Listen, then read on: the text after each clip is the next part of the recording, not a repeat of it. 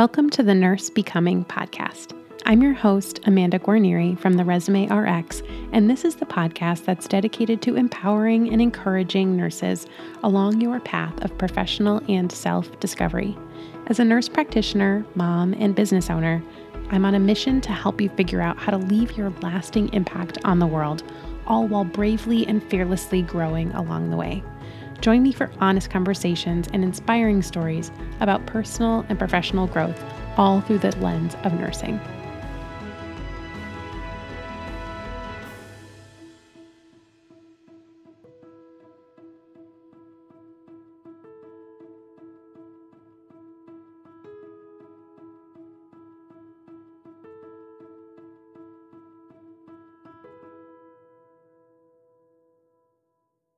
Hello. Welcome back to the Nurse Becoming podcast. It's your host, Amanda Guarnieri.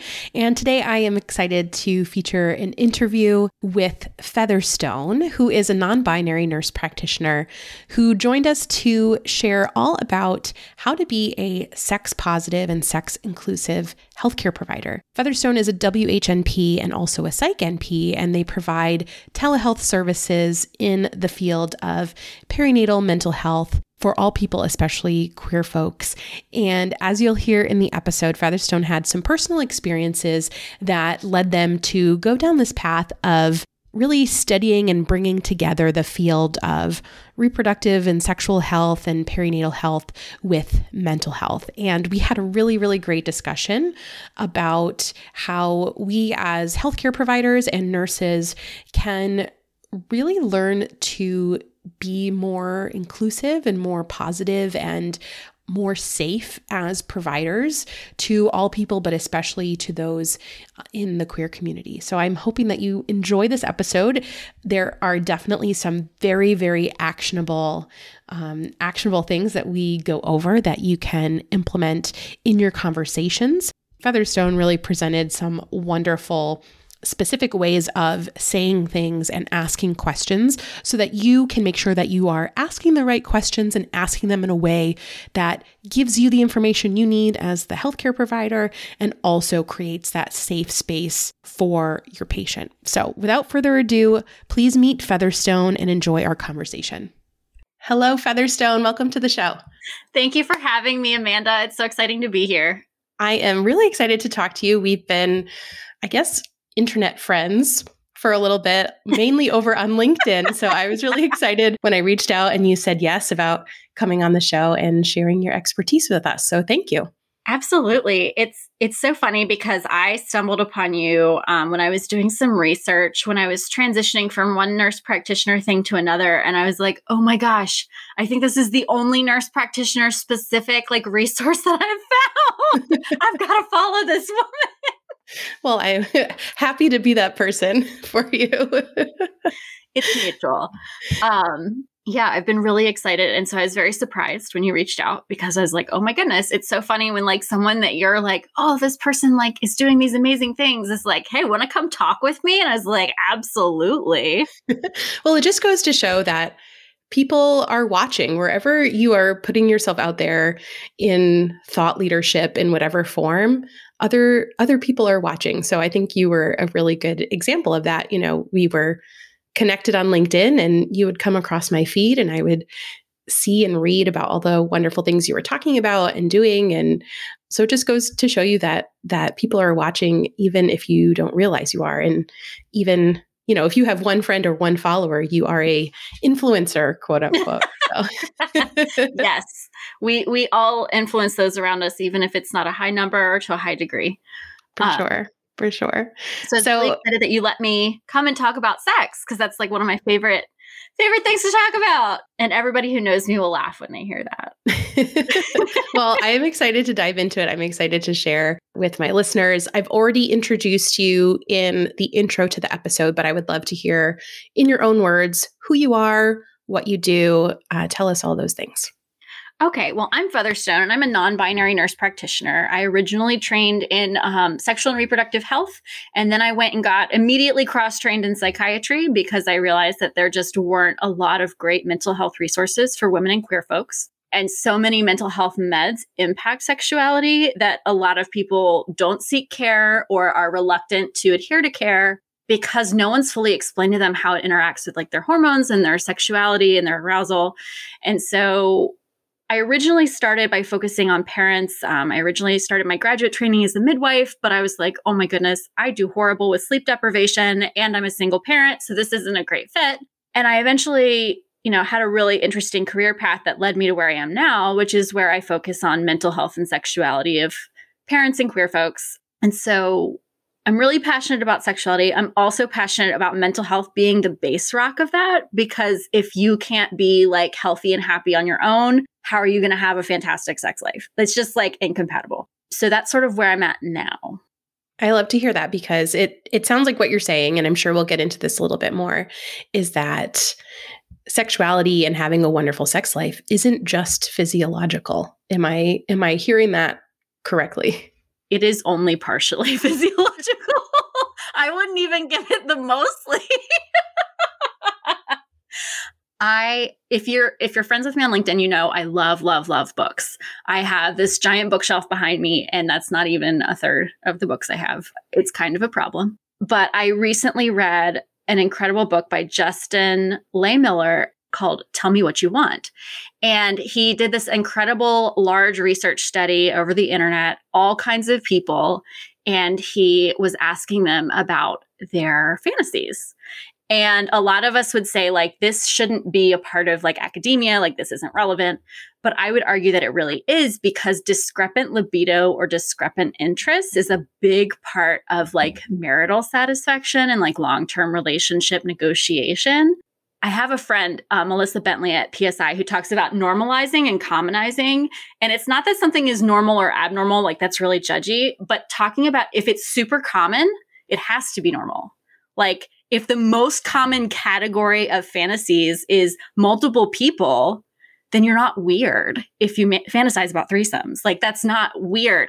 But there's so much like social messaging about like what's good and normal about sex and sexuality and relationships that I love diving into books like that. And so I have all these books, and I feel like I bring that in to like my patient visits when I have somebody who on their like third or fourth or seventh visit is like, oh my God, I have to tell you this thing. I'm so ashamed. And I'm like, oh, that's really common. And they're like, what? And I'm like, yeah, that's really normal. You're not the only one who's told me that today, much less in my career.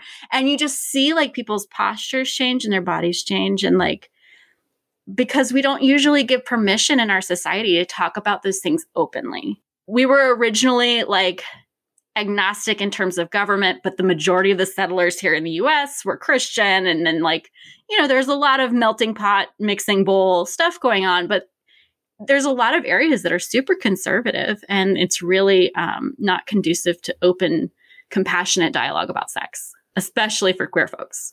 Yes, for sure. And I think that's part of the purpose of the episode today, is to really talk about how can we as healthcare providers create a more comfortable environment to really have appropriate dialogue with our patients so that we can give them the best care so they can live their best lives, et cetera, right? Before we get deeper into that, I want to kind of backtrack a little bit to you and your story and your nursing journey. I'm wondering, like, did your interest in this field come about like as part of your nursing journey or adjacent to it? If you wouldn't mind telling us a little bit more about how you got interested in this kind of intersection of fields. To start my nursing journey, I have to take you across the Atlantic Ocean to West Africa.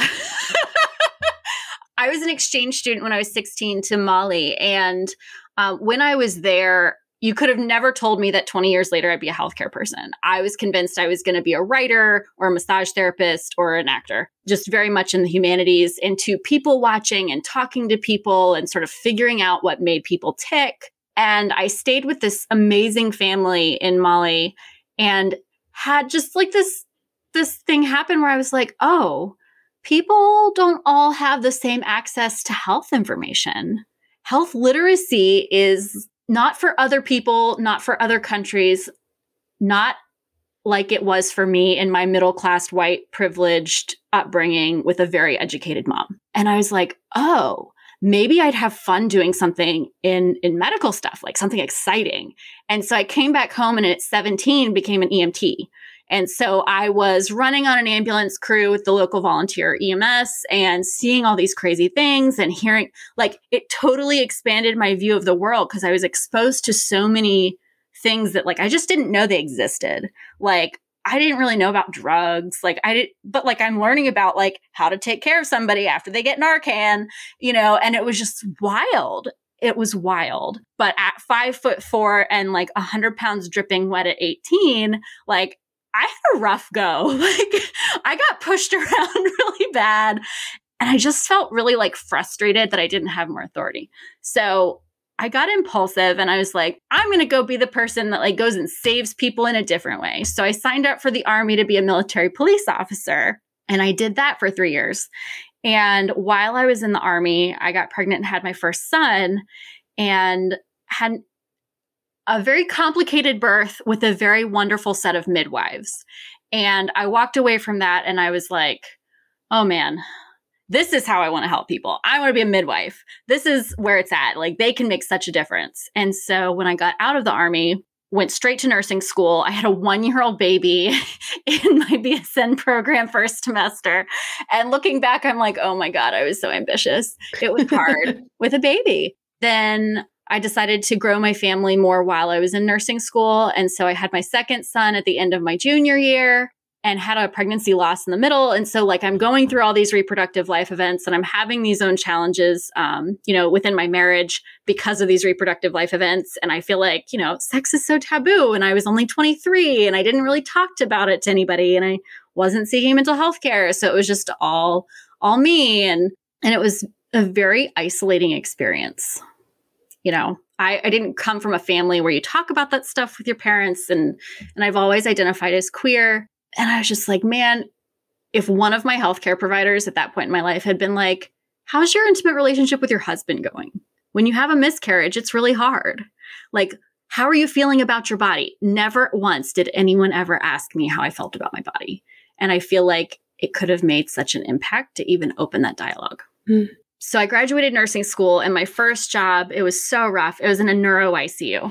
It was so hard. That is like a brutal nursing environment, like busy, large ward, like 27 beds, so multidisciplinary. Like people got good care, but it was stressful as a first nursing job, especially when I knew that I wanted to be a midwife. So I did my mandatory 6 months and I got onto a labor and delivery ward. And that's basically where I stayed until I graduated from my women's health NP program because 14 babies into my midwifery clinicals, I said, nope, I need sleep. This is non-negotiable. And I pivoted to women's health NP, but my plan was always to go back for psych. I was like, yeah, it's great doing prenatal care. I love educating patients, but I really love talking to them through like how their birth went and how they're feeling about it and how breastfeeding is going and how they're managing like resuming intimacy with their partner. And that's like, I want to do more of that. But if you only get one postpartum visit as a midwife, that's not the bread and butter of what you're doing. And I was like, I think that's where I want to go. I think I've seen enough moms come into that 6-week apartment feeling like a wreck, feeling discouraged, feeling depressed, feeling anxious, just feeling like they're failing, that I want to do more of that.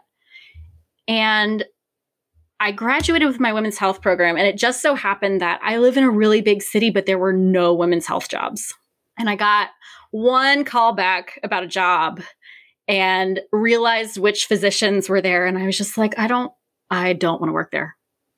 I'd rather take more of an RN position than take an NP job where I think I'm going to be miserable because I know quality of life for me is just so important as a single parent because it trickles down to everybody. If mom's unhappy, everybody's unhappy. So I ended up taking a job. It was originally marketed as an RN job, but I was like, can I just like sort of carve out my own spot? Like this is a brand new company. It's me and the physician owner. I want to do this, and this in addition to like RN roles. And he was like, sure. That's great. Awesome. So I was doing like case management. I was doing a lot of like liaison work with other clinics and like networking and a lot of business things that I'd never done before. And I loved it. And then COVID hit. And in-person interventional psychiatry was just not the future of mental health during COVID.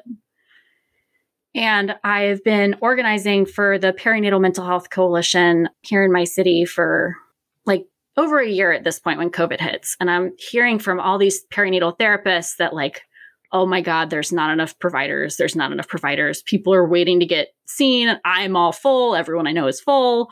Parents are just through the roof with anxiety and OCD. We can't vaccinate children. We can't vaccinate anybody. It's terrifying. And I was like, I feel like I'm not fulfilling my calling right now. Like, this has been great, but now I need to pivot. And I did a bunch of research, and my program where I went was Frontier Nursing University, and they were really research heavy. And I instantly was just like, I need to pull data. Like, where can I carve out a niche doing like women's specific, like perinatal mental health? And I found that the top 3 states in the US that had autonomous practice and the worst maternal mortality morbidity outcomes overlapped with one state, and it was Idaho. And so I did a bunch of digging into Idaho, and I was like, okay, never been to the West Coast, never been to the Pacific Northwest, but 100% of their counties are low resource for mental health. Wow. And so I reached out to some of the postpartum support organizers out there who do like postpartum support groups for moms and stuff. And I got one on the phone, this lovely, lovely doula. And I was like, if I were to open a perinatal mental health practice, how many people do you think you would refer like per month? She's like, maybe 4. And I was like, okay, 4 people a month ain't bad. I was like, what part of the state are you in? She's like, oh, I'm in CDA. It's really rural. I was like, well, if I can get 4 people a month from a rural area, like, I think this is sustainable. And I happened to look up in the PSI directory, like how many prescribers in Idaho were perinatal mental health certified. And there were 3. Wow. And I was like, if there's only 3 people who are specializing in this, and one of them is a full practice midwife who's catching babies, she's not doing even primarily mental health. Like, if we're having 20,000 babies a year there, and it's 1 in 5 birthing people who have a perinatal mood or anxiety disorder, that's thousands of people that probably need care, and way, way not enough providers. And I said, yep, I'll just start my practice there. And so I started seeing patients in early 2021 via telehealth, and I've been networking with therapists and midwives and doulas and support group facilitators and OBs and sex therapists and just like anybody out there who might interface with patients that I might be a good fit for. And so I just am word of mouth. That's how I grow my patients. That's amazing. It's been so interesting. And I always get people confused, and they're like, do you live in Idaho? And I was like, no. I'm born and raised in Richmond, Virginia. They're always so confused. But like with COVID, it just opened up everything for telehealth. Right. Like we could have a whole separate episode all about how to start up a telehealth practice, because like that's such an awesome accomplishment and such a huge part of your story, obviously, because it's really brought you to where you are today, for sure. So thank you for sharing all of that. And I'm trying to like field out all the questions that I have about like starting a practice and starting a business, because I want to keep on task too. We can always do a 2-parter. I know, right? We'll have to have a part 2 to this episode. Hey friend, if you are thinking about applying for jobs in the near future, you know you need to get your resume and cover letter ready to go, right? That's why I created a totally free guide for you, the Resume and Cover Letter Starter Kit. This includes word-for-word scripts for cover letters and your resume's professional summary section so that you can get started off on the right foot. Head to theresumérx.com/guide to get this gift for free. Again, that's theresumérx.com/guide to get the Resume and Cover Letter Starter Kit totally free.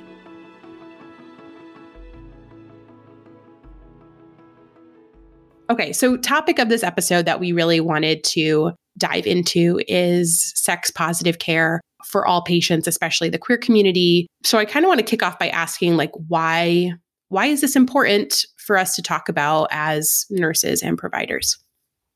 Okay. So before we started recording, I told you I was going to be really vulnerable today. So I am.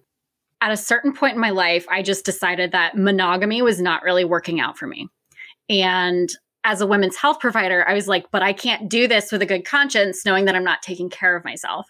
So I really was like, I'm going to be a responsible adult. I'm going to get sex transmitted infection tested regularly. I'm going to, always use barriers, blah, blah, blah. And I remember going and asking for an STI panel at a Patient First and getting looked at like I had 3 heads and like getting grilled about what I had done or what kind of symptoms I was having. And I was like, whoa, I'm a nurse. Like this could be done better, guys. And I think that's really been like sort of my experience over and over is like having my own care experiences where I was just like, man, this provider left a lot to be desired. They were either rude or judgmental or just didn't know what they were talking about.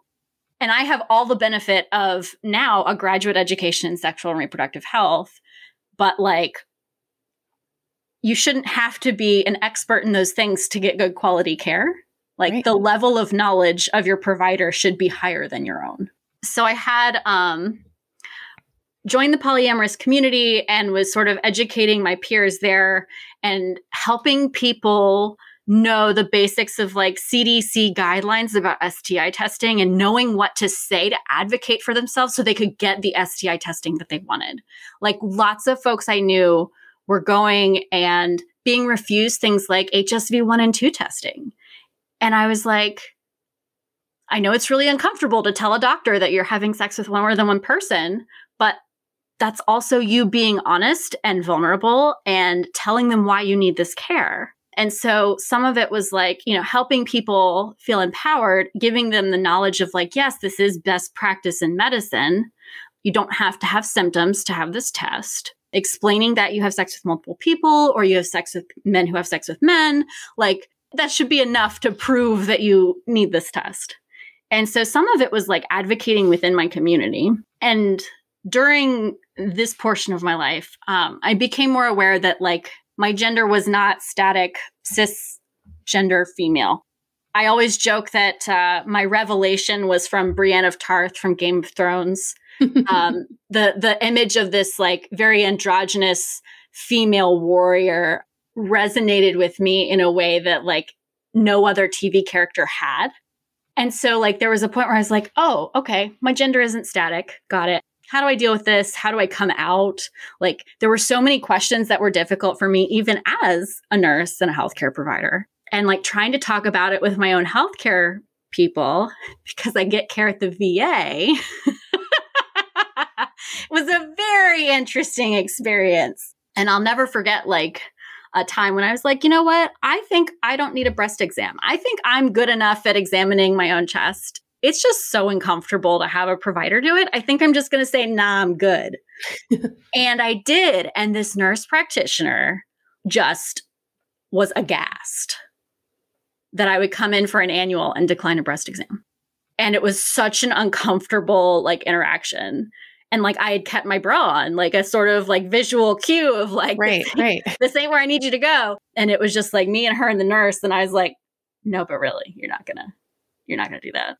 And so it was just like, man, if I'm having all these uncomfortable things happen and I feel like I'm having a hard time like advocating, I'm not the only one. I can't be the only one. Like there's so many parts of the human experience that are just so much more universal than we ever know. So I had that. And I think the icing on the cake that made me feel like sexuality education for providers needed to be better was I had an exam because I was considering being a surrogate. I love being pregnant.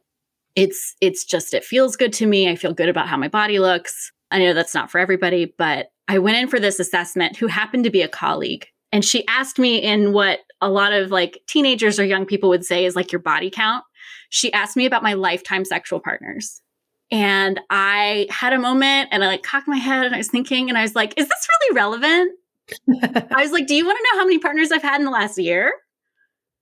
And she was like, do you not know? And there were these levels to the situation. Like, this is a midwife I worked with. This was a midwife I had liked. So we were kind of like friends. and just like, it was so uncomfortable and so judgmental. And I was just like, oh, no, I don't know off the top of my head how many people I've been with in my lifetime, because it's not relevant to me today. That's such an amazing point. Like that, asking that question, like, is asking that question once and then getting pushback and doubling down. That I think is what killed me. Yeah. And like, I was just like, oh, I'm so mad, not just for myself, but like for anybody else that's been treated that way. And I was just like, I am never going to do that. Not in any of my days of being a nurse practitioner. I'm never going to ask for somebody's body count. I'm never going to ask their lifetime partners, because it's not relevant. It's relevant if you're having unprotected sex recently. It's relevant if you haven't had a sexual, transmitted infection and test in a long time. Those are relevant things, but not your lifetime. Right. That's just like, let's bring all the sexual shame into this equation and make this very vulnerable appointment the worst it can possibly be. Right. So I think that was sort of like my moment where I was like, this is just not good. And I had queer friends who went in and would like ask for tests, and they would be, grilled or shamed. And then PrEP came out, and PrEP became more prevalent, which was great. But then there were all these roadblocks, and people would like have to come in like in person, or they would have to do like a bunch of questionnaires and be in person. And I'm absolutely about like meeting the requirements for giving a drug responsibly. But also there has to be an element of understanding of the community that you're working with. And in a lot of communities, if you're not focused on having a baby, and if you're comfortable with the risk of having an STI and like partying and hooking up, that's your choice. And obviously we want to encourage people to be as safe as possible, but if they understand the risks and they're comfortable with them, it's not up to us to like shame that. They're not going to seek care anymore ever. Like they're just not going to come back to you if you alienate like that. Right. And a lot of the queer community is having sex that's not going to result in having a baby accidentally. So they're not seeking contraception. So any opportunity you have to do an STI test or education or, screening for things, you need to be aware that like you have a lot of influence on their future care seeking behaviors. Yeah, for sure. So I guess my question is like, how do we kind of embody being more sex positive as providers? And in terms of the conversations that we're having, are we, and I'm going to, refer to, the healthcare provider community as I see kind of two potential issues that we're not asking any questions, and also we're asking the wrong questions in some scenarios. So I guess like, where do we start navigating if we know that we want to be sex positive, inclusive providers, and maybe we're not aware of our own biases or our own issues in this conversation? Where do we start? I think there's a couple things. I love the PLISSIT model. If you haven't heard of it, to anyone who's listening, please look it up. And it starts with P, which is permission to have a conversation about the topic. And so just charging right into questions without sort of evaluating someone's comfort or permission is obviously problematic, because you want to sort of have an intro of like, I usually ask my patients some questions about their sex life because I feel like it can really impact other things and it's a part of quality of life. Would you be comfortable with me asking you some of those questions? No big deal if you don't. And the second step after that is your poker face. And I talk about your poker face a lot because nobody has had all the experiences out there. And so there's going to be a day somewhere in your career, maybe more often than not, where something surprises you. But you cannot show that to a patient because they are probably feeling all sorts of trepidation and discomfort about disclosure. And they're looking for any little sign, any micro expression of shaming or judgment. And so you want to be as stone-faced and nonchalant as possible, because then they'll be like, oh, I can tell them that. And they were okay. So maybe I can tell them a little bit more of the story and ask the questions I really want to ask because this is a safe person. But our lizard brain is on the lookout for any sign that it's not safe to disclose to this person. And that clams up so fast. I joke about sphincter law because I'm from the midwifery world and like people don't want to have babies when there's an audience. They don't want to feel like the physician or the healthcare provider is an audience. That feels bad. And so before you ask a patient anything, I want you to think about, what's the utility of this question? Am I asking this because I want to know? Or am I asking it because it's going to inform a decision? And is this patient going to perceive it as being a like toxic, invasive curiosity? Because so many trans folks in particular get real uncomfortable talking about their sexuality because they're acutely aware of how different they are. And this provider might be like, oh, this is the only trans person I've seen in like 6 months. I should ask everything I can. It is so fascinating. And it feels awful to be viewed like a curiosity. And so if you feel like you're asking something and you see like any subtle sign that a patient might be uncomfortable, you can say, no, you don't have to answer that. The only reason I ask is because, and you give your rationale. And every time you give like a scientific or logic-based rationale to something, people usually feel less like on the spot. It's more like, this is business as usual. I ask people this because, how much alcohol do you drink? Not because I'm judging you, but because it can impact your liver function. And I want to interpret your liver values correctly. I love that. Feels a lot less judgmental. Absolutely. The conversation, the patient provider conversation, that's like a sacred space. And whenever we can explain our rationale, justify our questions, and also involve the other person in the conversation so that it doesn't feel like an interrogation. I think that that's really patient empowering. So I'm taking notes over here.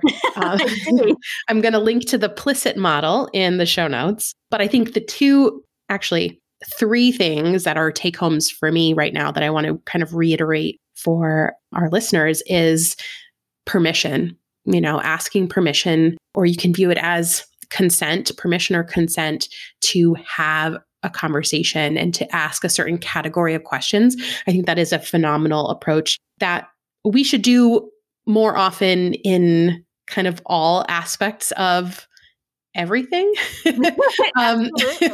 All aspects of everything. Like I'm even thinking about, like on the business side of things, like if someone writes and asks me a question about something, like I often will ask permission to share a link with them that will give them more information, just kind of like those micro permissions. But yeah, asking permission, I think, is a great habit to start practicing if we're not doing so already. And the poker face, which may or may not be easier with many of us still wearing masks in healthcare settings. I don't know. I kind of felt that was helpful. But yes, just in general, if you are not someone who has a good poker face, it's just a good thing to practice. It's good for you as a healthcare provider. If you have kids, it's good for you as a parent. 100%. And I know so I think some of it is like thinking about how you ask things in a sexual history, if you do get that consent to sort of go down that line of questioning. And it's funny because we ask people things like, how do you identify your sexuality? Okay, let's say I have a female patient and she says lesbian. That doesn't necessarily mean that she's not ever having sex with anybody with a penis. You asked about gender. What you really meant to ask about was body parts, because you want to ask if she needs help with contraception. So asking, a woman who's married, what are you doing for birth control? She might not think of her husband's vasectomy as a birth control, but it is. And it's not something she's doing. So, we have to really think about, and it might sound really bizarre at first if this is not how you're used to speaking to patients, but are you having sex with anybody who produces sperm? Or if there's someone who has a penis and produces sperm, are you having sex with anybody who has ovaries? Because if they don't have ovaries, we're not worried about pregnancy. And you don't need to continue down that line of questioning. Right. And it sounds like those questions that could even be prefaced with, I'm going to ask you some questions about your need for birth control. Are you having sex with anyone who produces sperm or anyone who has ovaries? I think that's a good way to also weave in the thing that you said about, that the only reason I ask is because. So It sounds like we could either use that on the end of the question or even as a precursor to the question. Just because I can offer birth control, I always ask people, are you having sex with anybody who could help you have an accidental pregnancy? Right. There are ways to ask these questions that don't necessarily talk about gender, because gender is something that is complicated, and someone might not necessarily want to either disclose a transgender identity or out their partner as transgender. Yeah. I have non-binary patients who were assigned female at birth who are dating women who are transgender. So there is potential for pregnancy, but bringing gender into that is just like really strange when we come from a gender binary and we don't have, we have one person who's not binary. So it's just like eschew the gender, talk about what you're actually worried about, which is accidental pregnancy. And they can tell you, if they've had something done or their partner's had something done, and in terms of like sterilization or long-term birth control. And so it's not an issue and you can just move on. Right. But you're going to put yourself in a real awkward position if you're like, well, do you have sex with men? And then you see them like kind of squirm and be like doing this mental calculation of, are you going to consider their partner a man because they have a penis? Or, am I going to have this uncomfortable conversation about my partner? Or, the fact that I have multiple partners, can you just ask blanket questions about what you need? Right. Yeah. It goes back to considering the utility of the question, making sure you as the provider know why you're asking the question. What's the utility? What's the information that you're seeking?